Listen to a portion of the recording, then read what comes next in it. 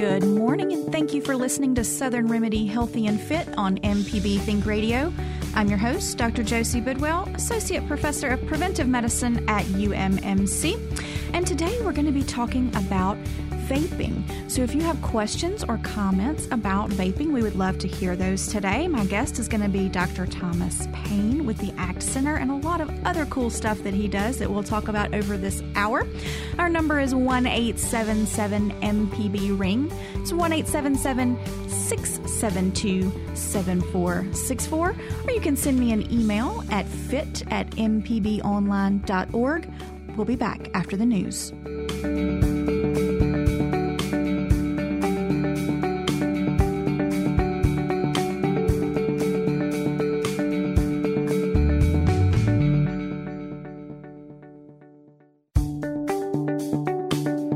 Welcome back to Southern Remedy Healthy and Fit on MPB Think Radio. I'm your host, Dr. Josie Bidwell, Associate Professor of Preventive Medicine and Nurse Practitioner at the University of Mississippi Medical Center. And joining me today, I have Dr. Thomas Payne, who is a Professor of Otolaryngology and Communicative Sciences and the Director of the ACT Center, also at UMMC. And so all of that sounds very impressive. Tell me what it is that you do on a daily basis, because that has to do a lot with tobacco, correct? Yeah, tobacco and paperwork. Tobacco and paperwork. The two great things to talk about on a Monday morning. No, the center has traditionally cut across areas of professional activity. So we treat a lot of people to help them to get off nicotine addicting substances. We do a lot of training of healthcare professionals to help them to learn better methods for helping their own patients in terms of quitting tobacco products and et cetera. And then we have our research agenda. So we've done lots of work in a variety of areas, including the genetics of nicotine dependence, cognitive behavioral factors in quitting, assessment factors looking at differences in who begins using tobacco products, et cetera, that sort of thing. And just a host of other things along those lines. So, we keep busy. Yeah, you keep busy with all that paperwork. Yep. And you've been on the show with me before, and we focused on, tobacco cessation, and we can absolutely take calls about that today. But we're going to kind of focus in on vaping today. Right. And so if you've got a question about what the heck vaping is, and, if it is a health concern, which we'll make the case that we think it is very much a health concern over this next hour, our number is 1-877-MPB-RING, 1-877-672-7464. And my email is fit@mpbonline.org.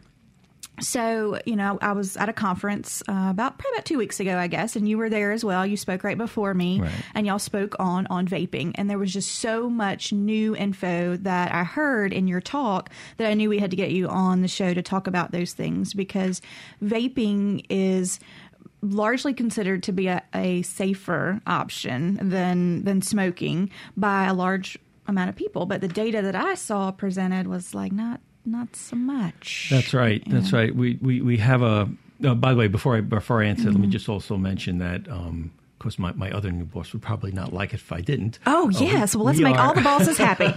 We are now also an integral part of the UMMC Cancer Institute. Fantastic. And so we're involved in, again, helping cancer patients who are smoking to quit, and getting people to get the scans, the lung scans, the low if they're dose at high CT risk scan. and all of that stuff. Yeah. So we're involved with that. So I just wanted to absolutely you mentioned that as well. So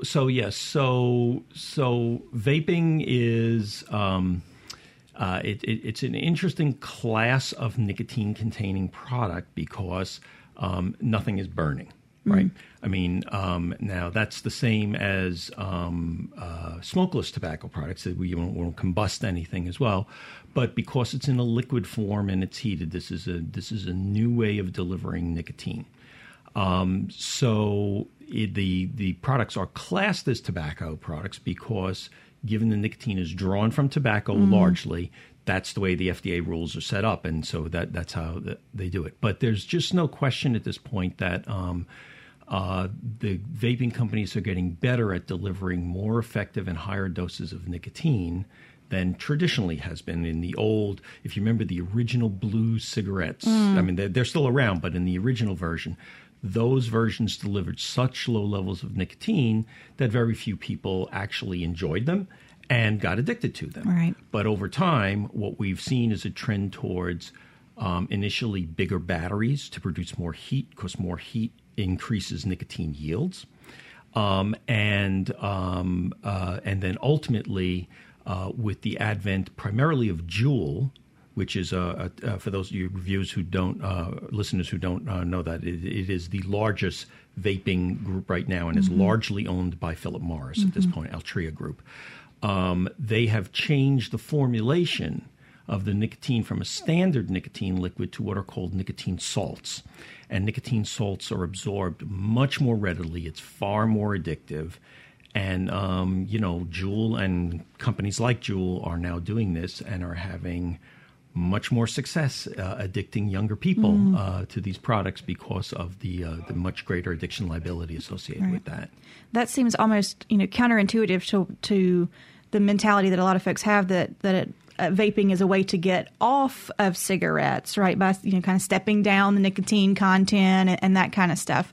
But what I'm hearing is it's just as addictive, if not more, depending on the product that you use. Exactly right. Now, that's not to say that some people don't effectively do that. I mean, and so, and I know this is probably going to be an issue for some people who might call in, that they use it as a way to do it. And right in the way that you do it, many do start with a full strength kind of vaping liquid and then taper it down. Now, you can't do that with something like Juul because it only comes in a standard dose. Standard dose, gotcha. So you have to go to a vaping shop where they'll mix it to your liking. And so that sort of happens. But the key thing to be aware of is that if you look at the number of people who actually, many vapors say they're picking up because they want to quit cigarettes and they want to get off nicotine completely. The problem that happens is that the vast majority, well, some do quit, and that's great. The vast majority either stay on vaping products long term, or worse, the largest single contingent become what we call dual users. So they continue to use some standard tobacco products like cigarettes, but then vape as well. And the evidence is particularly disturbing there when you look at the most recent evidence coming out of the National Health Information Study and some of those. What we're seeing is that individuals who are polyusers of tobacco products, cut across products like that, actually have higher heart disease risk than people that use any one form. Oh, wow. Right. So it's the first evidence that's coming out that's saying, one or the other, not both. Well, and they're both bad, but together they're even worse. Right. But yeah, that's one of the big messages that's coming out of this. And since that's what most people end up doing, this is potentially a really bad thing on a societal level for us. Right. Kind of thing. And so let's talk about the why we don't want people using nicotine products in general. Is it the nicotine that is the problem? Is it the smoke that's the problem? What is the problem that's causing health problems? So we have about 4 hours here, right? Yes, we do. We're going to need to take the whole booth for the rest of the day. Well, it's actually all of them. All the different components yield different issues. Now, in a weird way, and this is funny to say, the nicotine is the least nasty thing in tobacco products. I mean, it's not good for you. It's what keeps you coming back for more. It's what keeps you coming back for more. But from a health perspective, except for certain subgroups, it isn't all that bad. That's part of the reason why we have nicotine patches and nicotine gum and et cetera, because used in those kinds of quantities for the recommended period of time, there's very little evidence that it really imparts, harm. Again, unless you're if you've got unstable arrhythmias, right, or some really bad cardiac condition or cancer condition or something like that. Under those cases, you probably wouldn't want to do that. But for an otherwise healthy individual used for X period of time to try to quit, to help you to quit tobacco, that's fine. Okay. Now, if you are a pregnant mom, this is not a good idea. Right. We know that nicotine rewires the brain, and a developing brain is particularly susceptible to the effects of nicotine. In terms of, there's evidence showing that kids are more likely to grow up being ADHD, oppositional disorders, mental retardation. I mean, just a plethora of health problems, et cetera. So that's the deal. So now the nicotine does have some cardiac effects in and of itself. blood pressure effects, that sort of thing. But again, if you were to use it for 3 to 6 months and then get off of it, no real evidence of problems. What's problematic is all the other stuff that's in tobacco products. And it's important for listeners to understand that what's problematic in cigarette smoke, for example, is different than what's problematic in vaping. Okay, so it's a different product, right?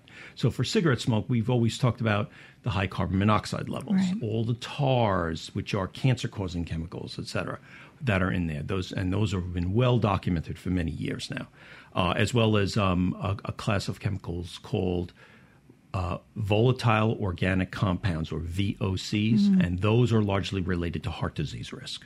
Okay, so we've got plenty of those in other forms of tobacco. What we're finding out with vaping is that it's a different situation. There are some chemicals that overlap, and then there are others that are unique to vaping, right?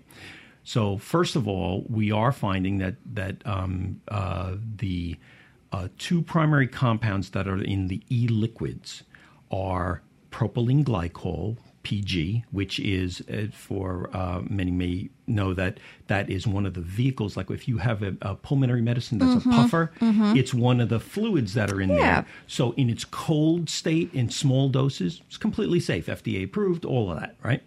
The other major substance that's in e-liquids is vegetable glycerins, which is a fat, right? Okay. Now, again, to ingest it, as like you would eat food, again, in the doses that are provided there, it is not dangerous. Now, in general, fats are not something you want inhaled into the lung. Doesn't sound like a good idea. Not a great idea, but in and of itself, that's all right. But the main issue here is that when you heat these products, they change.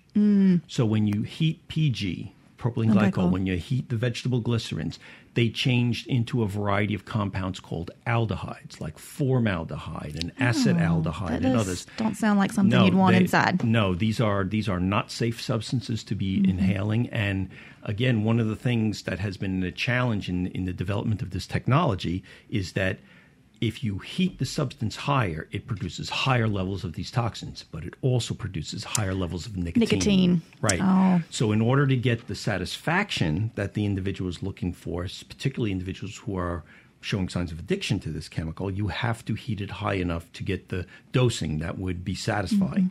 But at the same time, you're increasing toxins.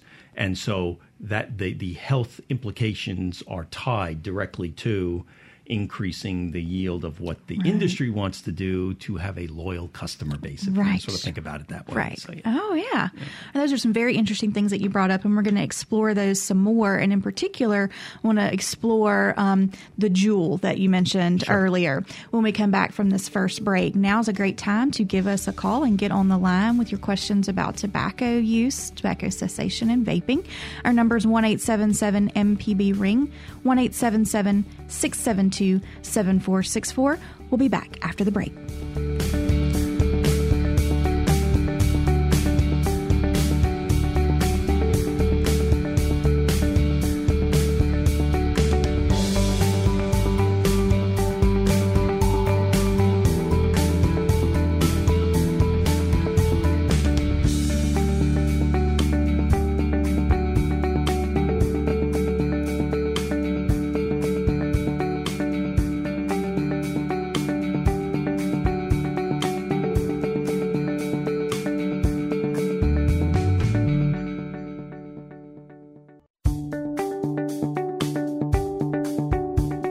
Welcome back to Southern Remedy Healthy and Fit. I'm Dr. Josie Bidwell. Joining me in the studio today is Dr. Thomas Payne, and we are talking about vaping today.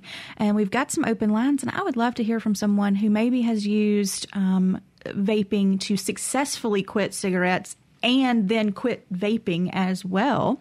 Love to hear that story. Our number is 1-877-MPB-RING. It's 1-877-672-7464.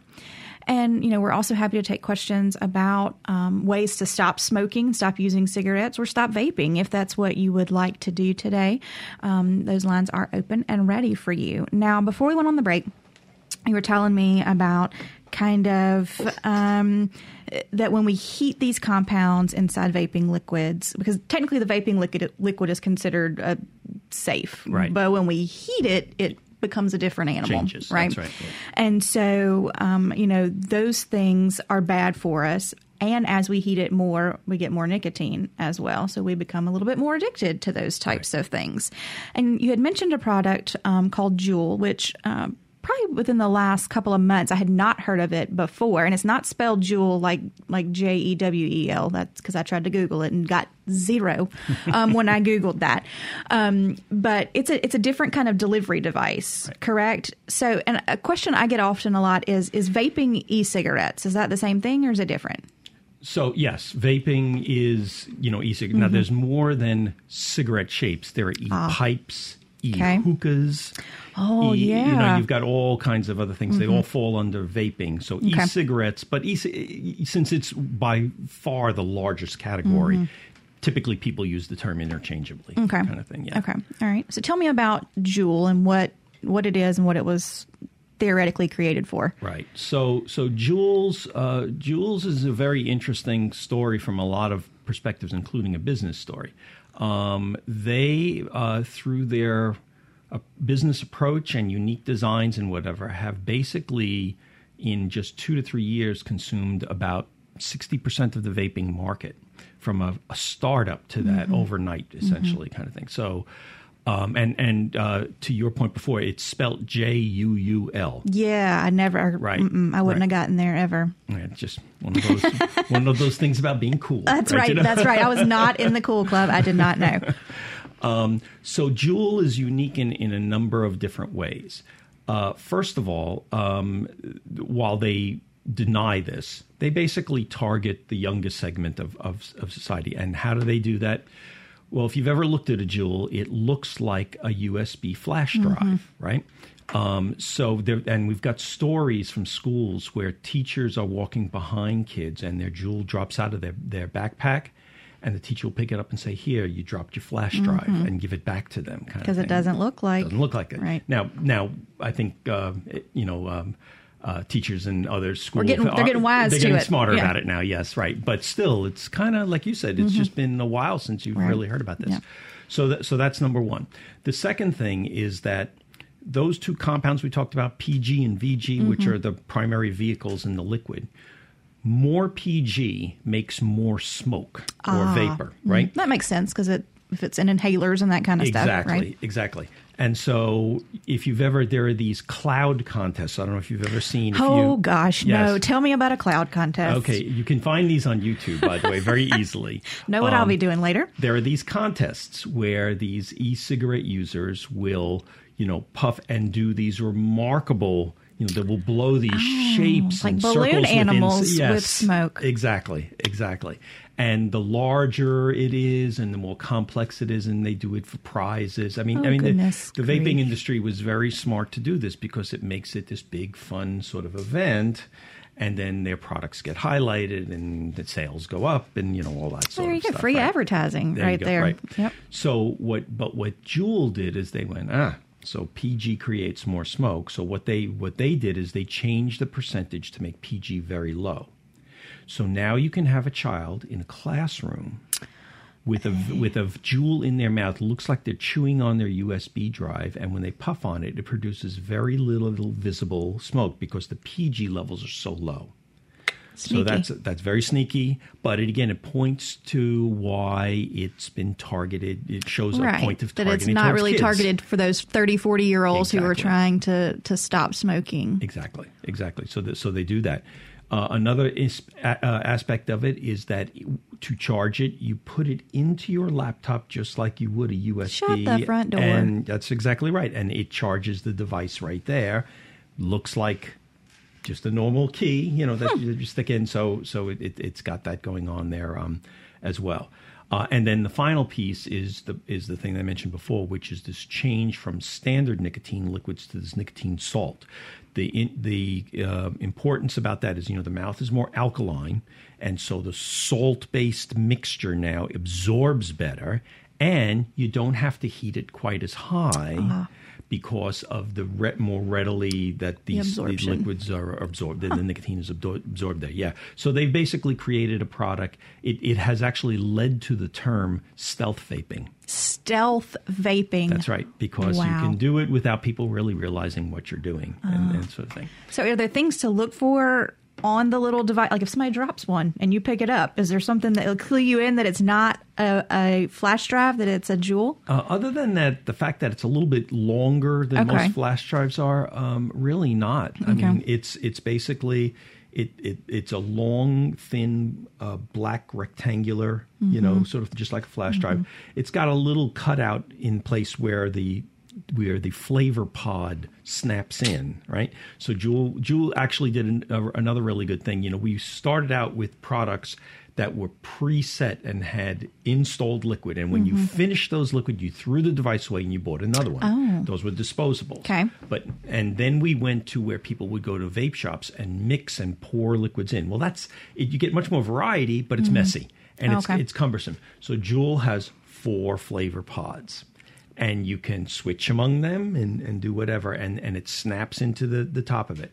The interesting thing is that tiny little pod, which is like maybe a half-inch square, has as much nicotine delivery effectively in it as an entire pack of cigarettes. Whoa. Yeah. So these are highly addictive variants of e-cigarette products here, kind of thing. And Juul knows this quite well. How long does one of those little pods, does it take to blow through that?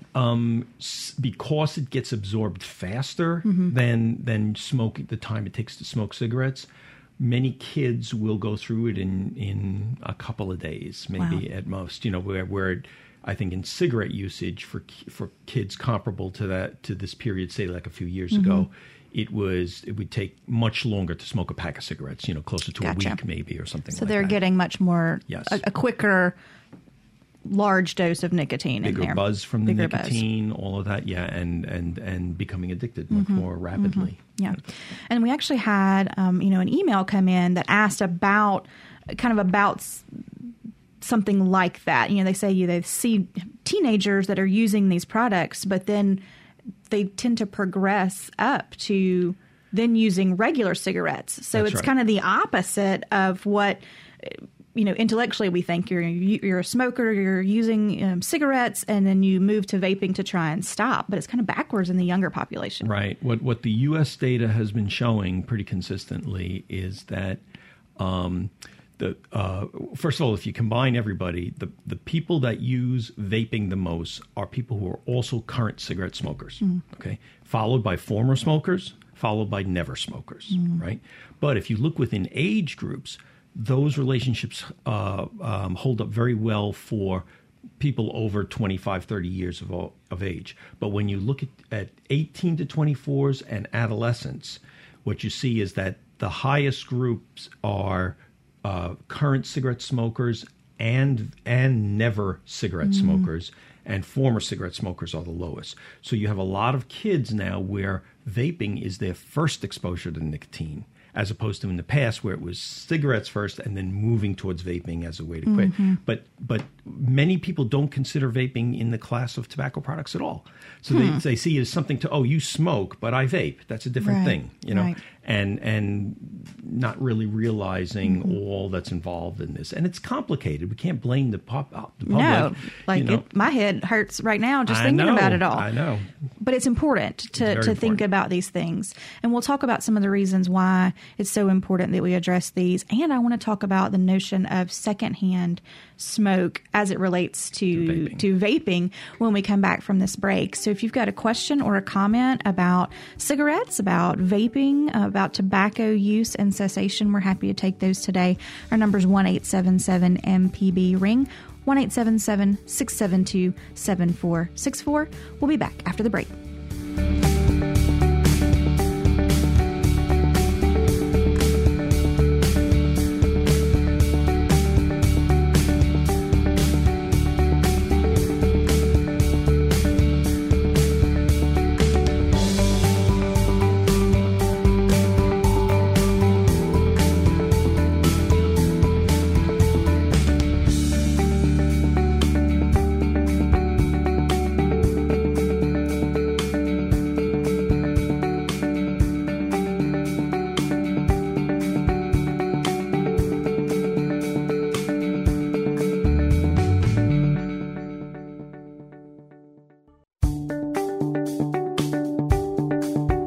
Welcome back to Southern Remedy Healthy and Fit. I'm Dr. Josie Bidwell. Joining me today in the studio is Dr. Thomas Payne, and we're talking about vaping today. We would love to talk with you today, and in particular, I'd love to hear maybe what you've heard about vaping and kind of if you've had an experience with it in the past or if there's anything we can clear up for you. That's what we're here to help you do. We are fully committed to helping provide the best information possible and help people live the healthiest life that they can. Our number is 1-877-MPB-RING. So we did have a caller who called in but was unable to stay on the line, but we did get the question. The question was, is the physical withdrawal from the nicotine worse with these vaping devices? Because you kind of said it was like a bigger hit of nicotine, so is the withdrawal worse? Yeah, it's a great question. And putting on my scientific hat here. Let me put mine on. I'm going to basically have to say we really don't know yet. That's always good. It's that kind of research is what's going on right now and being looked at. However, taking a guess at it, I would assume that based on the blood levels of nicotine, that's going to be it doesn't matter what the sources you get it from. Two factors that affect how we experience, the level of addiction, tolerance to substance, whatever, and then the withdrawal symptoms that come afterwards are how much are you getting and how rapidly does it get in your bloodstream. One of the reasons, for example, that nicotine patches don't cause withdrawal to really any degree is that while they deliver a good dose of nicotine and suppress urges, to smoke, the fact of the matter is that it seeps. By the time when you put a patch on your skin, it's 2 hours before there are effective blood levels. Right? Okay. When you smoke a cigarette, it's detectable in your brain in 7 seconds. 7 seconds? Yes, faster than putting a needle in your arm with Wow. drugs and stuff. Yes, so it's incredibly rapid. Vaping is just a little bit slower than that. It used to be much slower, but they are getting better at it. At the delivery systems. Yeah, so that's the deal. So I would assume that as these devices are progressing and the newer ones, I would imagine the withdrawal symptoms that would come from it when a person attempts to just stop is going to be more significant. But I have to be very honest, there's very little data addressing it just yet. Yeah. Right. So before we went on the break, I had the question about secondhand smoke exposure or vape exposure, I guess is how we would say it. There's, of course, a robust amount of information that secondhand cigarette smoke is terrible for us. What about the exposure to the vape cloud? Right. So, again, something that's kind of in its infancy in research at this point. But, one of the differences in when a person exhales is that unlike cigarette smoke, which tends to hang in the air, vaping fluids tend to settle on things like carpet, drapes, furniture, clothing, that sort of thing. So there's probably less long-standing secondhand smoke, but I can tell you there've been the few studies that I have read about this. Is one of the more interesting ones is that there was one that was done with homes where there was vaping where infants were in the house. Okay, and again, when they just did air measurements, it's pretty low. When they measured the carpeting and whatever, it's higher levels. And then what they did a very interesting thing is they looked at the babies. Going. Right. Oh, yeah. So babies crawl along the rugs. And then they put everything in their mouth. And they put everything in their mouths. That's the other thing. And so they have measurable levels of vape, products on their palms that are measurable. And then you can measure it on their lips and whatever. So, yeah, so there's some of that. Now, my gut says there's less overall of a secondhand phenomenon than there is for cigarettes, but it's not absent kind of thing, And again, for at-risk individuals, which includes infants, it's potentially significant. Yeah, which is almost like the concept of third-hand smoke, which we hear about a lot when the cigarette particles and stuff settles down onto the environmental things, and then babies gnaw on it and lick it and do all those sweet, adorable things that they do. That's right. And then take that substance into them. And remember that vegetable glycerin, that's an oil, so it sticks. Yeah. Right. And so it's there for a long time. Yeah. You probably have to use some good old elbow grease to get that off of that, and some good solvents to get that off. So it's very, very interesting to think about it not necessarily being the cloud that is the issue, but more what it settles down into and onto. That's right. Especially think about, if you're using these things in a motor vehicle. I mean, it's a very confined space where things would settle out and, not be visible, and doesn't have that smell that, cigarette smoke has to it. That's one of the things I think you're exactly on. When people, they see a white cloud, and so it seems safer, because it's not as dirty looking, kind of, or whatever. Right, not that gray cloud, right. Exactly. And it smells nice, too. I mean, I have to admit, I've been behind people who were smoking like fruity kinds of things, and they smell good. One of the stories I like to tell is that when I was first becoming exposed to vaping and all, I was in a restaurant in Jackson here, which it has closed down. But at that time, they didn't allow any use of any products, vaping or cigarettes in the restaurant. But at the bar, you could. Right? Oh, it's just totally different. Just right over there. That's right. And I went by, and this guy, we didn't have the small little jewels. That he had this large sort of e-cigarette, and I sort of saw it and really hadn't seen one up close. So, being the bashful person that I am, I walked up to him and I said, "Hey, is that an e-cigarette? Can I look at that?" And he said, "Yeah." I said, "Well, can you show me how it works?" And he showed it to me.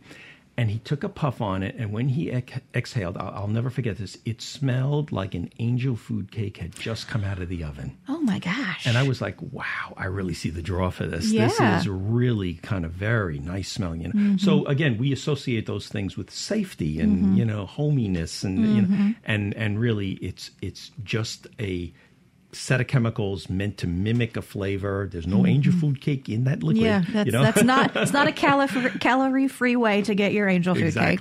Exactly. Wow. So now, if there are folks who, have tried vaping and kind of feel stuck and kind of struggling, how, that maybe they went to vaping to get off of cigarettes, but now they find themselves kind of stuck, addicted to vaping. What do we offer those folks? How do we do that? Yeah, it's and again, very little work in this area now, kind of because most of the funds that are available are not for cessation sort of stuff. It's for trying to understand the health implications of this stuff, But I would say, the thing that you mentioned before, that some people titrate themselves down in terms of the strength of the nicotine in the liquid. Ostensibly that could be something that works as long as they eventually get off. And that's the key thing, because the last thing you want to do is become a dual user, because we know that particularly the heart disease risks increase over individual products. So we want to make sure people don't do that.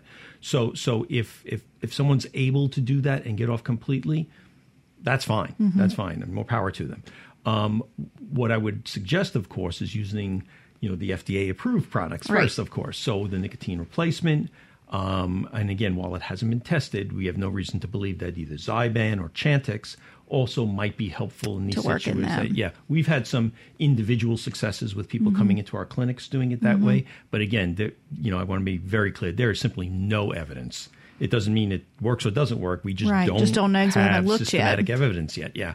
So I suspect over the next few years we'll see more studies coming out looking at that. But as of right now, we don't have that. But I think the same methods we use to quit using other forms of tobacco would work very effectively here. Medications are certainly a big thing and very helpful. But again, I caution people, as I always have, that meds alone, there is no magic bullet here. Right. Meds have a great short-term effect, but if you don't learn how to behave differently and replace those things in your life with other things, the risk of sliding back into that pattern is very, very high. So, at the ACT Center, we have a combined, a supportive counseling plus medications approach.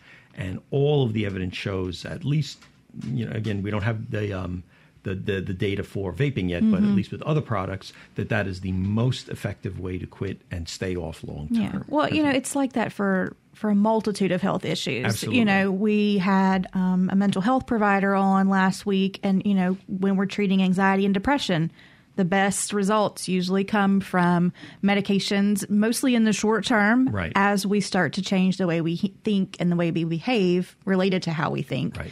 And it's the same conversation I have with folks in clinic who are wanting to lose weight for me, and they ask about diet medications, but fundamentally, if we don't change kind of the behavior and why we're seeking and using either food or nicotine or alcohol or some other substance. If we don't change that, then they work in the short term, but we ultimately wind up relapsing and not being healthy for the long term. To your point, I should mention that this study came out recently in, I think it was internal medicine, no, maybe it was JAMA. It might have been JAMA, Journal of the American Medical Association.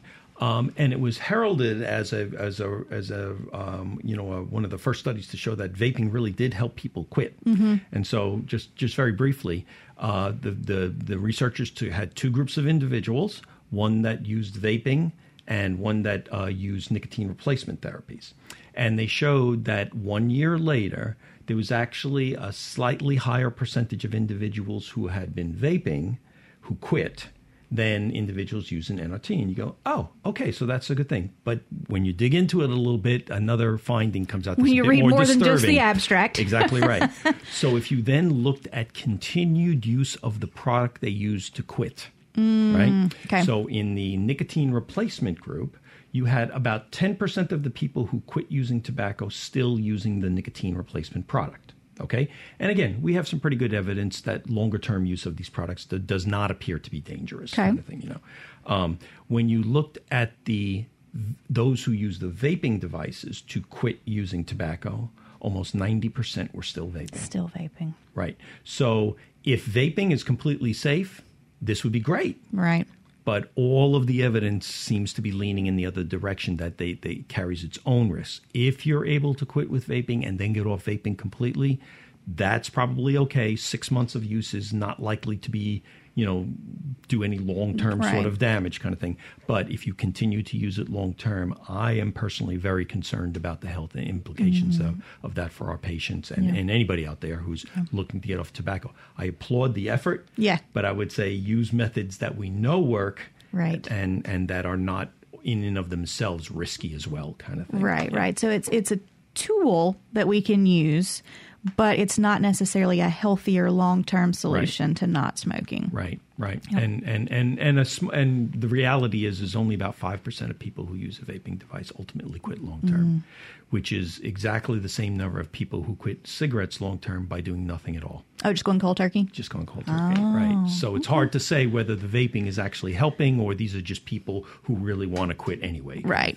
So, Okay, that's very interesting. We're going to go ahead and take a last break of the hour. Now is the time. If you have a burning question, no pun intended, or, well, maybe a pun, go ahead and give us that call. Our number is 1-877-MPB-RING. It's 1-877-672-7464. We'll be back in just a few.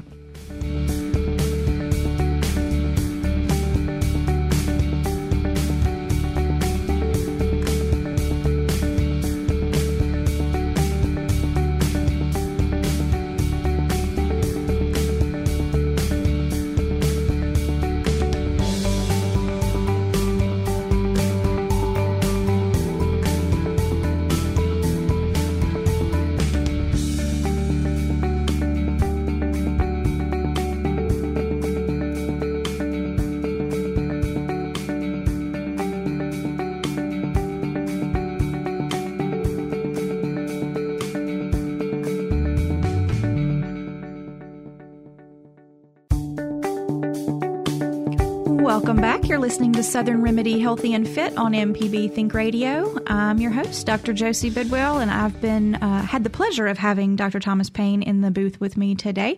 And we've been talking about vaping and nicotine addiction and different ways to deal with that and the health consequences of vaping.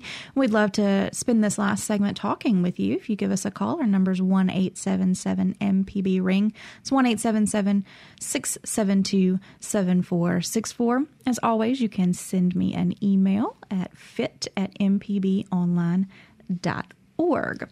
And we do have a caller all the way in Arkansas, so we're going to go talk with Sarah this morning. Hello, Sarah. Good morning. How are you?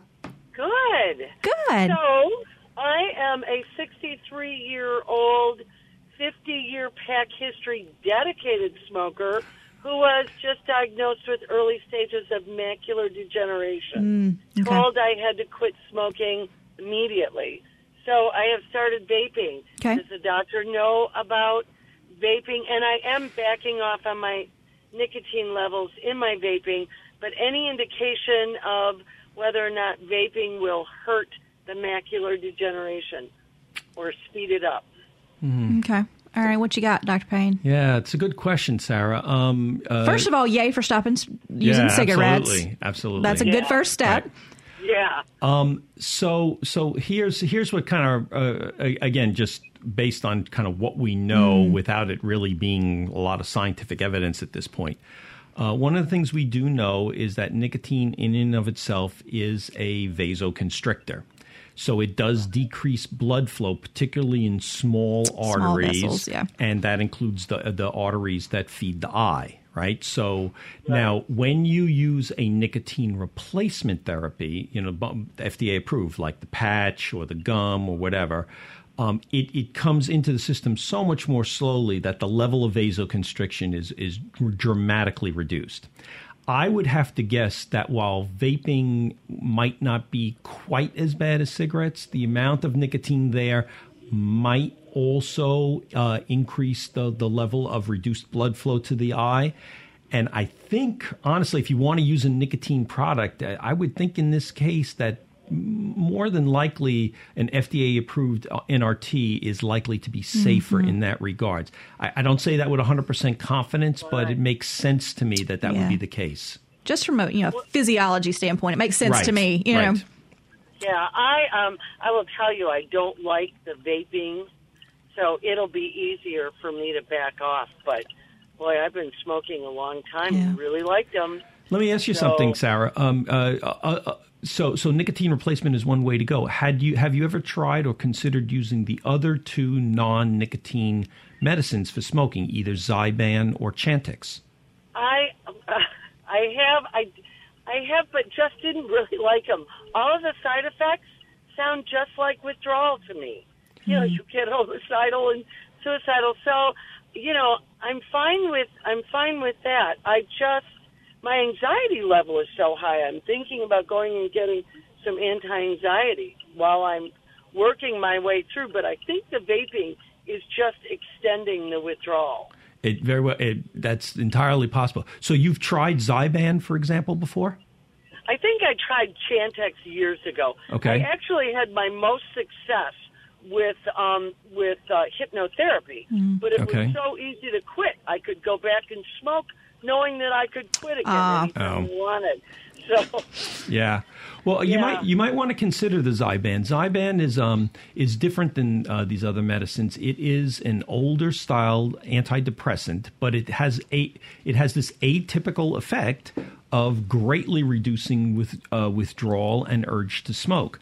It is very safe. It's been with us for a very long time, and that might just give you another option here that might help you out, and doesn't have any of the cardiovascular effects we talked about either. Yeah, kind of thing. So that's what I'll see. All right, thanks for taking my call. You're welcome. Thanks for giving us a call today. All right, we're quickly going to go on and talk with Jerry in Tupelo. Good morning, Jerry. Hey, good morning. I've been enjoying your program today. Well, thank you. What can we do for you? Yeah, I've got a kind of a comment and kind of a question. Okay. We think about nicotine as the health problems that it can conceivably cause, and contrast that with the high or whatever buzz it creates. I kind of wanted to ask our doctor to comment on the toxicity of nicotine as a comparison, for example, with some common pesticides. That's a very interesting question and interesting example, because actually nicotine is used as a pesticide in some cases, but in much higher levels. Okay. That's the thing. Very high levels of nicotine are absolutely toxic. For example, if you ingested all the nicotine in a pack of cigarettes at once, in one shot, it would drop you dead. It's that strong kind of thing. But because we take it in very slow doses over a period of time, that doesn't happen, and we just experience the addiction and stuff that kind of comes with it. But yes, it is a pesticide. It can kill a lot of stuff. Wow. That's a great question, Jerry. There you go. There you go. All right. Thanks for listening, and thanks for giving us a call. All right, so you mentioned the kind of FDA-approved nicotine replacements that can be used. So if we've got someone who's wanting to stop smoking, someone who's wanting to stop vaping, what are those products? So probably the patch is one that most folks have been familiar with. Yep. You've got that's probably the most widely used one.